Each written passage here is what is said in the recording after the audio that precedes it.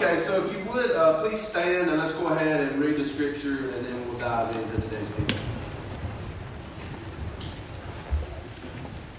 Okay, so this week we're covering the riot in Ephesus. So we start with verse 21. It says, "Now after these events, Paul resolved in the spirit to pass through Macedonia and Achaia, and to go to Jerusalem, saying, after I have been there, I must also see Rome. And having sent into Macedonia 2 of his helpers, Timothy and Erastus, he himself stayed in Asia for a while. About that time there arose no little disturbance concerning the way," very important, "for a man named Demetrius, a silversmith who made silver shrines from Artemis, brought no little business to the craftsmen. These he gathered together with the workmen in similar trades and said, 'Men, you know that from this business we have our wealth. And you see and hear that not only in Ephesus, but in almost all of Asia, this Paul has persuaded and turned away a great many people, saying that gods made with hands are not gods. And there is danger, not only that this trade of ours may come into disrepute, but also that the temple of the great goddess Artemis may be counted as nothing, and that she may even be deposed of her magnificence, she whom all Asia and the world worship.' When they heard this, they were enraged and were crying out, 'Great is Artemis of the Ephesians.' So the city was filled with the confusion, and they rushed together into the theater, dragging with them Gaius and Aristarchus, Macedonians who were Paul's companions in travel. But when Paul wished to go in among the crowd, the disciples would not let him. And even some of the Asiarchs, who were friends of his, sent to him and were urging him not to venture into the theater. Now some cried out one thing, some another, for the assembly was in confusion, and most of them did not know why they had come together. Some of the crowd prompted Alexander, whom the Jews had put forward. And Alexander, motioning with his hand, wanted to make a defense to the crowd. But when they recognized that he was a Jew, for about 2 hours they all cried out with one voice, 'Great is Artemis of the Ephesians.' And when the town clerk had quieted the crowd, he said, 'Men of Ephesus, who is there who does not know that the city of the Ephesians is the temple keeper of the great Artemis, and of the sacred stone that fell from the sky? Seeing then that these things cannot be denied, you ought to be quiet and do nothing rash. For you have brought these men here who are neither sacrilegious nor blasphemers of our goddess. If therefore Demetrius and the craftsmen with him have a complaint against anyone, the courts are open, and there are proconsuls. Let them bring charges against one another. But if you seek anything further, it shall be settled in the regular assembly. For we really are in danger of being charged with rioting today, since there is no cause that we can give to justify this commotion.' And when he had said these things, he dismissed the assembly." You can be seated.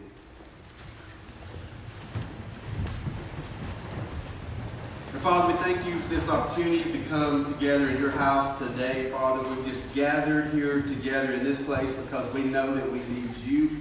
Father, I just pray that you would join us in this time. I just pray that you would open up our hearts. I pray that you would open up our minds to your will and to your word, that we may learn something new about you today and how that you would have us to live.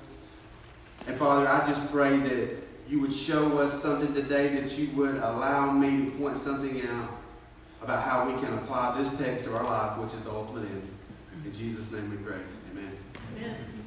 Okay, so if you have your handout today, you can grab it. And the title of today's message is going to be The Hope of the Gospel. The first thing you'll fill out is that the first source of hope that we draw from the gospel is the fact is that the gospel is the power of God. Romans 1:16 says, "For I am not ashamed of the gospel, for it is the power of God for salvation to everyone who believes. The fact is, when the gospel is preached and people believe, the Holy Spirit empowers them to live in radically different ways. Paul has been preaching the gospel at Ephesus for 3 years. Paul has been faithful in preaching the word. The Spirit has been poured out on believers, and as a result of this, many miracles have happened. So many miracles have happened, and because there's been so much life change in Ephesus, this term came about called the way. I like to think about this as a total way of life, meaning that everything about these new believers have been changed. Do you know anybody that has experienced this radical life change from the gospel? Yeah. Maybe it's some of you. You see, I'm a person that has experienced radical life change as a result of the gospel. Most of the people in this area only know that Stephen has been in recovery, because when I got into recovery was actually the time I started attending this church. And actually, I'm from Fort Payne. I'm not even from this area, but I was a guy that got caught up in the party crowd in high school, our senior year. And but a little bit after that, I got married, and me and my wife decided that we wanted to stop the partying, and get into church and live at that time what we thought was, the right way to live. But the fact is, I went to church for all the wrong reasons. I didn't go to church to seek the power of the Lord. I went to church as sort of like a status type thing, sort of to get people off my back, to make people at work think, oh, look at him, he goes to church, he's, a good guy and things like this. And the fact is, it didn't work out for me. I eventually left the church, and I got right back with that party crowd again. And things began to snowball in my life after that in my early 20s. I felt like I had this huge hole inside of me. Can any of you relate to that? Yeah. And I just began this process after I left church and broke away from church of trying to just stick everything in that hole, And I got some satisfaction for a while. But it started out with me about just, going after work as hard as I could. I would spend a lot of time at work. I would work extra every hour I could. And for me, it was all about material possessions, working a lot to make money to buy these things. And I sought my happiness in things like vehicles, motorcycles, just houses, all this type of stuff. But the fact is, I was buying stuff that I really couldn't afford. And then I was accumulating all this debt. And then in the end, I'm sunk up in debt, which sort of compounds the problem. And I'm still running with a party crowd. And so at that time, I transitioned away from material possessions into alcoholism and eventually drug addiction. And my life went on like that for some years. And, I would come to church with friends, or family members would invite me to come to church. And oftentimes when I was at church, I felt like, the Lord wanted that relationship with me, and like I should go down and pray or surrender my life to Him. But so often I didn't do it. It's because I sort of had a conflicting view of the gospel, that I had to make changes about my life before I could approach God. So I relied on my own strength to try to change, and I never actually sought the surrender of the power of God through surrender of the gospel on my life. But in 2014, in a jail ministry, I felt that call again, on the wrong side of the jail ministry, mind you. Not the guy where I was going to jail, I was the guy in jail. So I felt that call again on my life. And this time things were different. And I went and I just fell on these guys, and they prayed for me. And so at that point, I consider that being the new birth of my life.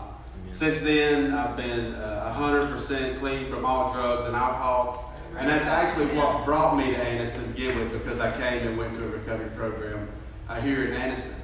And so as we talk about these ministry partners that we have, I stand here today as an example of how important those ministry programs are. Praise God. Because in DeKalb County, there was churches there that were funded jail ministries at that time. We had chaplains at the jail. And so my life was saved as a result of a jail ministry. When I came to this area, I also got involved in Celebrate Recovery.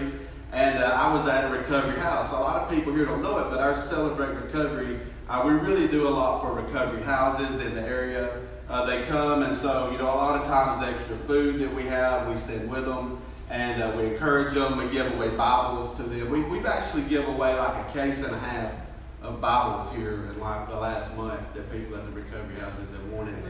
So let my life be an example here today that the ministry partners that we have are so important that they work, but also let my life today be an example of the power that exists in the gospel when we surrender our will over to Him. Amen. Yeah. And see, Ephesus was a melting pot for religious activity. It wasn't that there was not any religion in Ephesus, but we know that the temple of Artemis was there. You might know her as Diana, the great goddess. Actually, this huge temple was built there, and people would come from all over the world to worship Artemis at this area. We also learned up in chapter 19 that there were magicians there. There were people who practiced these black arts as well. And we know as well that there was a sect of the Jews there, because we read in the scripture that the Jews put Alexander forward to try to make a defense to the crowd. Just a side note on that, Alexander wasn't really there for the right reason. He just didn't want their authority being taken away as Jews. Alexander steps out, and they know that. They know that, Alexander just wants us to be quiet because he's worried about himself. He don't want any bad to come on the Jewish religion. So that's why they really wasn't paying much attention to Alexander when he stepped forward. We know that there was so much worship of idols going on in this area that there had become this lucrative business attached to it. We know that Demetrius was profiting from this worship. And we know that even the ones that he wasn't profiting from, they were not a threat to his way of life. They were not a danger to Demetrius. So he wasn't that worried about it. But this gospel was different. The gospel had the power to change the believer. The gospel had the power to change the believer's whole way of life. That's right. And this was definitely a threat to Demetrius and his way of life. We also see that those who speak the gospel speak as those who have authority. If you remember on up in chapter 19, what we studied last week, that Paul had so much authority and so much blessing from God on him that even the handkerchiefs and the aprons that had touched him were carried to people and they would be healed from that. Right. We also know that those who didn't speak the gospel didn't have authority. We remember the sons of Sceva, how they went and tried to cast the demon out. And as Justin points out, if the demon overpowers you and you leave without your pants, you have definitely been defeated. And that's exactly what happened with the sons of Sceva, because they didn't go in the power of God and the power of the gospel. They lacked the authority. Demetrius understands how powerful the gospel is. Fact is, Demetrius isn't a believer, but he's seen enough life change in the believers that he knows that there is power definitely in this gospel. And he knows that something has to be done to try to stop this way of life. Listen to what Demetrius knows about the power, the message of the gospel. In verse 25, Demetrius says that there is danger to this business, that his wealth could be taken away from the gospel. Demetrius knows that there's so much power in the gospel that this whole trade and his whole business can be wiped out by this message. In verse 27, he speaks of the temple. This is the largest temple in the world. It's one of the 7 wonders of the world. And some people even had it listed as number 1, the first wonder of the world. And listen to what Demetrius says. He says that because of this gospel message, this temple could be counted as nothing. Also in verse 27, you have Artemis. At this time, this is the largest following in the world, many scholars believe. There was hundreds of thousands, maybe even millions of people that worship Diana. Demetrius says that there was danger, that she could be deposed of her magnificence because of the power of this gospel. He also mentions all of Asia and the entire world. Demetrius knows that this message is so powerful from what he's seen in Ephesus that the entire world could be changed by this gospel message. We also know that Demetrius risked being jailed to start this riot and effort. to stop the gospel. At the time, the control of Ephesus was probably Roman, and we know that sometimes they allowed the local governments to go ahead and run. We know that they didn't really interfere too much in the religions as long as there was peace.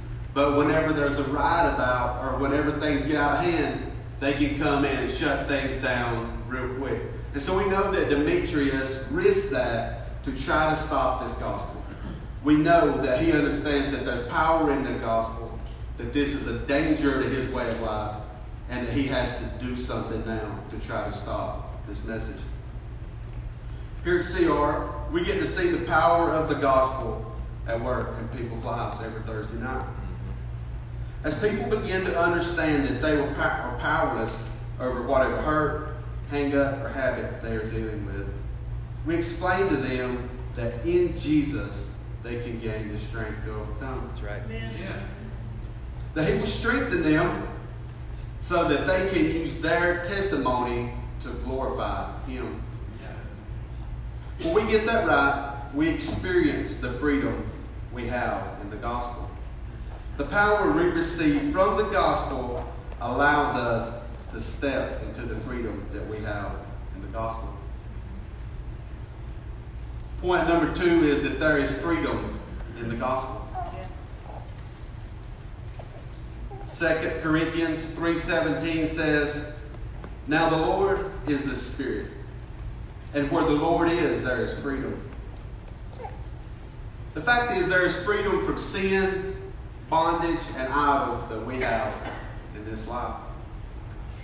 Demetrius loved the fact that people were trapped in this idolatry. He found security in the fact that people were dependent on his trade, so much so that he was willing to risk everything to try to stop it. The fact is also that Demetrius had idols in his own life. And some of the idols that he had in his own life are some that we can relate to here today, me for sure. We know that probably what set this into motion was the fact that in chapter 19 that the magicians had brought their books and they had burnt them in the sight of all. It makes mention that they counted them up, and that was 50,000 pieces of silver that they burnt. You know, and we know that probably what started the fact is that Demetrius got really concerned about his money, right? You know, here's the deal. A lot of us can tolerate a lot of things until it starts to affect our bank account, right? That's right. You know, and it's the point that when it starts messing with money or when it starts messing with our income, something has to be done now. That's right. And we can go to elaborate measures to try to stop it. So this is something that we see that Demetrius is dealing with that I know I can relate to in our own life. Let's examine ourselves during this time and see if any of these things we're holding up as idols in our own life. So we know that Demetrius was concerned about his money. We know that he was concerned about his wealth. And we know this is the thing that ultimately moved him off the pedestal and made him go out and try to do something to stop this gospel. He was worried about his money. He also makes mention of the temple. The temple in that area, as I said, was the largest in the world. It was one of the 7 wonders of the world. Believers of Artemis said that the size of this temple proved how great Artemis was, because look how awesome her followers are if they can build a temple like this. The fact is, this temple was an object of pride for Demetrius and all of them that lived in Ephesus. But we also can have objects of pride in our own life. We can look at our homes that we live in. We can use the cars that we drive. These can all be things in our own life that we can use of objects of pride. These are things that we can allow to be idols in our own life, that we can put above our relationship with Jesus Christ, just like Demetrius did. When he mentions in verse 27, he says, "Whom all of Asia and the world worship." This is also a point of status for Demetrius. You know, he loves the recognition that they have from other people that he's from Ephesus. He's a craftsman in Ephesus. And it says that all of Asia and the whole world look to them as a status point, as a status symbol. This is also something that I can allow in my own life to come between my relationship with Jesus Christ. In my own life, it can be my job. It can be a position of authority. I can put the title of ministry above the work of ministry.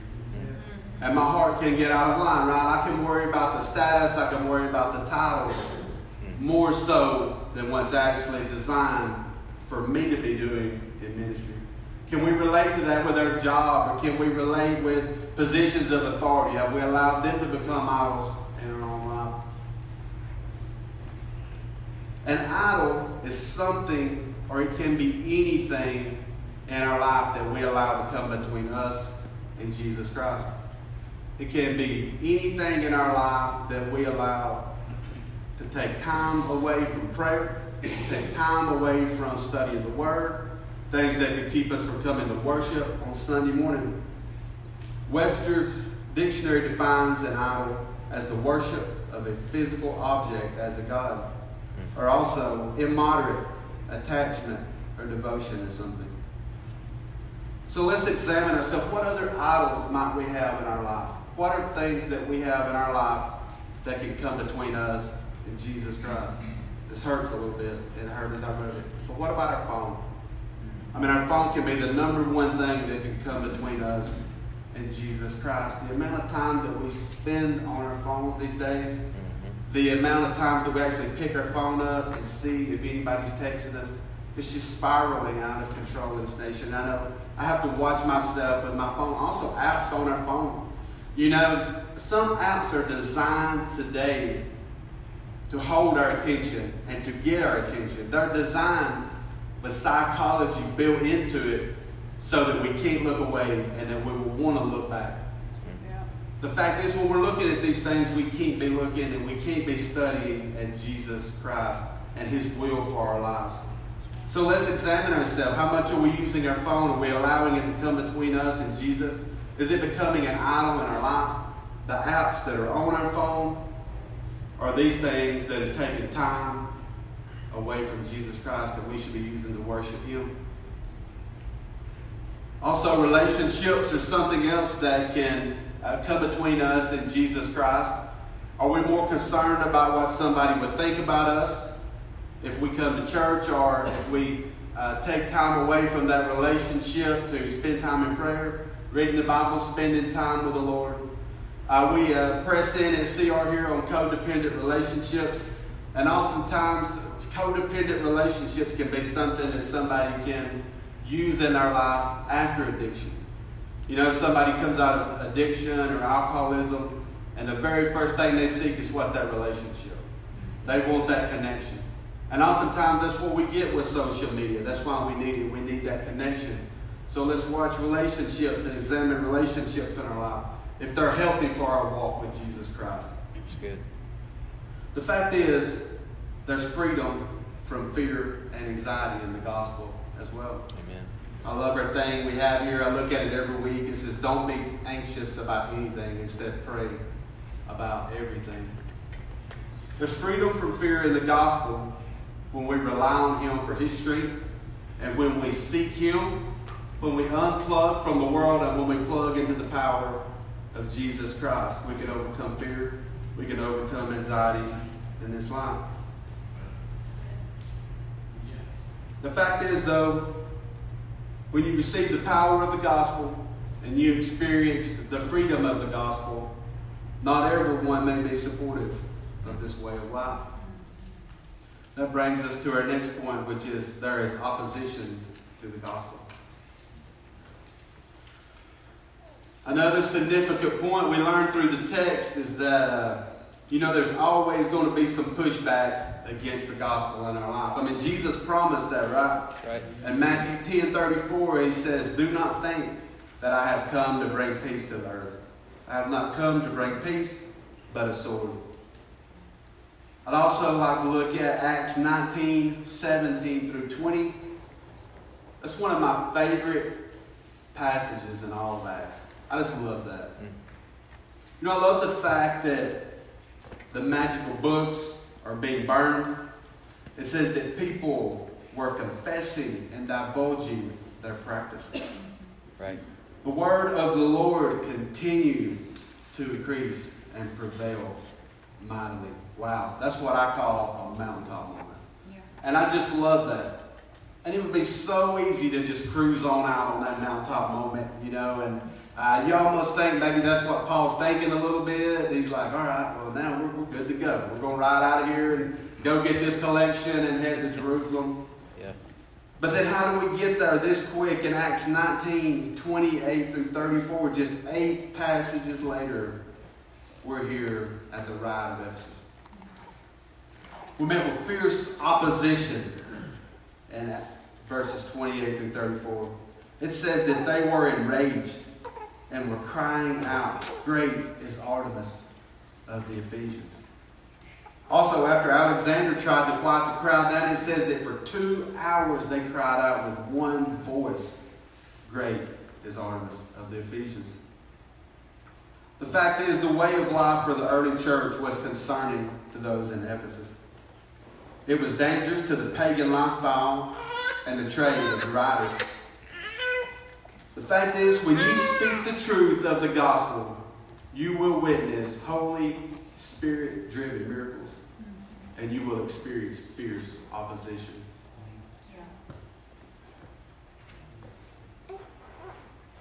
Something else we can experience is sometimes the opposition to the gospel, sometimes the opposition to spreading that message can come from inside us.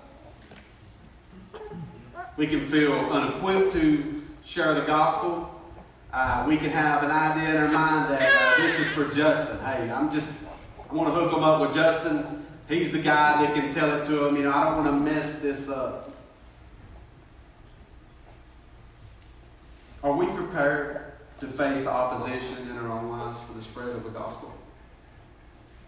Are we willing to push through this opposition to unleash the power of the gospel and provide the freedom that people can only get when they hear the message of the gospel? Is there a Demetrius in your own life that you're dealing with? Is there somebody in your life that you know don't want to hear the message of the gospel, that it might be a threat to their way of life and how they are living? Are we willing to be the ones that are dragged into the theater because we are followers of Christ, like Gaius and Aristarchus was?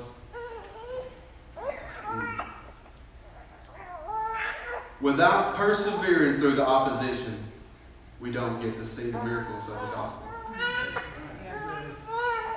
We must speak the gospel. We must be faithful in carrying this message so the power of God can spread to the ends of the earth. We must tell the world that there is freedom in the name of Jesus. We must tell the world in the words we say and in the way we live that Jesus Christ is enough. That's right. Amen. That's good. Our last point here is that the gospel will not be stopped. That's good. I want to end our time together here today the same way that Paul ended his time in Ephesus, with encouragement, right? I know they had that chapter 20 there and they had that one verse past it, but I just couldn't leave that out.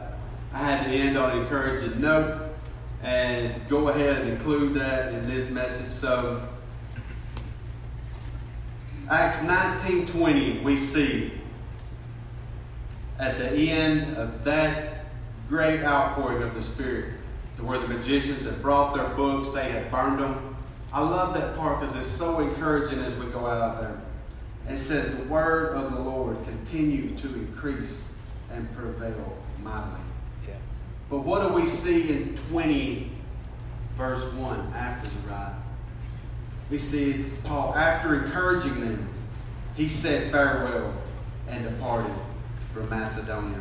The fact is, the ride and the opposition didn't change anything. Paul was not pushed aside on what he wanted to do. He did not change his plans. The mission continued for Paul. And he left that place still on mission, and the word from that point continued to prevail and increase mightily. The fact is, the church thrives when persecuted and when faced with opposition. Another point of encouragement is that God can use the unlikeliest people to help establish His will. We see that God used the Asiarchs in his town, which were employees of the Roman government, to persuade Paul from going in so that Paul could be used by God later on to carry his mission out. We see that the town clerk got involved at that time, which was probably like the mayor of Ephesus, which was quite possibly the only person that could quiet the crowd down at that time. We see how God used these people in this time to help His message spread, to help protect His people, and to ultimately carry His will out on these people. The fact is, opposition and difficulties in this life keep us dependent on God. Our God goes with us. He is there in the good times. He's there when people are burning the books. He's there when people are riding against us. Our God is not a God that dwells in temples. He is a God that dwells in our heart. He is a God that goes with us in the battle, and He is a God who will empower us to carry out His will and go on His mission here on this earth. We are victorious in Him when we do His will. So today, MVC, I want to ask you, are you prepared to carry the message of the gospel? Are you willing to face opposition in your own life to bring the power of the gospel to other people? Are you prepared to face the Demetrius in your life to see somebody experience the life-changing freedom that can only come from the hope of the gospel? Rest in hope, MVC. Be prepared to give an account of the hope that exists within you. We draw hope from this. The gospel is powerful. There's freedom in the gospel. The gospel will not be stopped.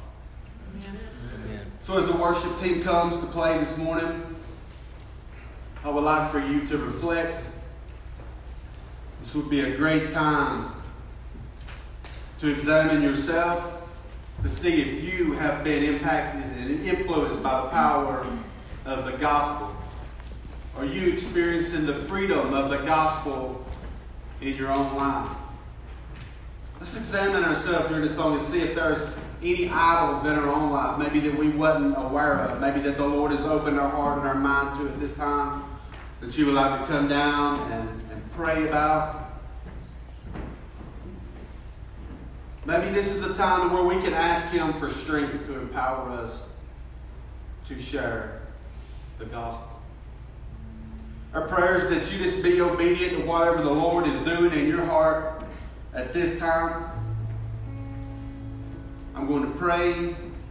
We'll have a song of invitation. If you want to come pray here, if you want somebody to pray with you, you can grab me. You can grab Justin on the way down. He can hand the baby off to somebody. I done made him do it one time this morning. You can do it again. Anybody that's here that you know that's an elder at MVC, you can grab us and we'll be glad to come pray for you. The fact is, there's hope in the gospel. Yes. Let's live in this hope. Let us share this hope, and let us use this hope to carry the message and to impact this world.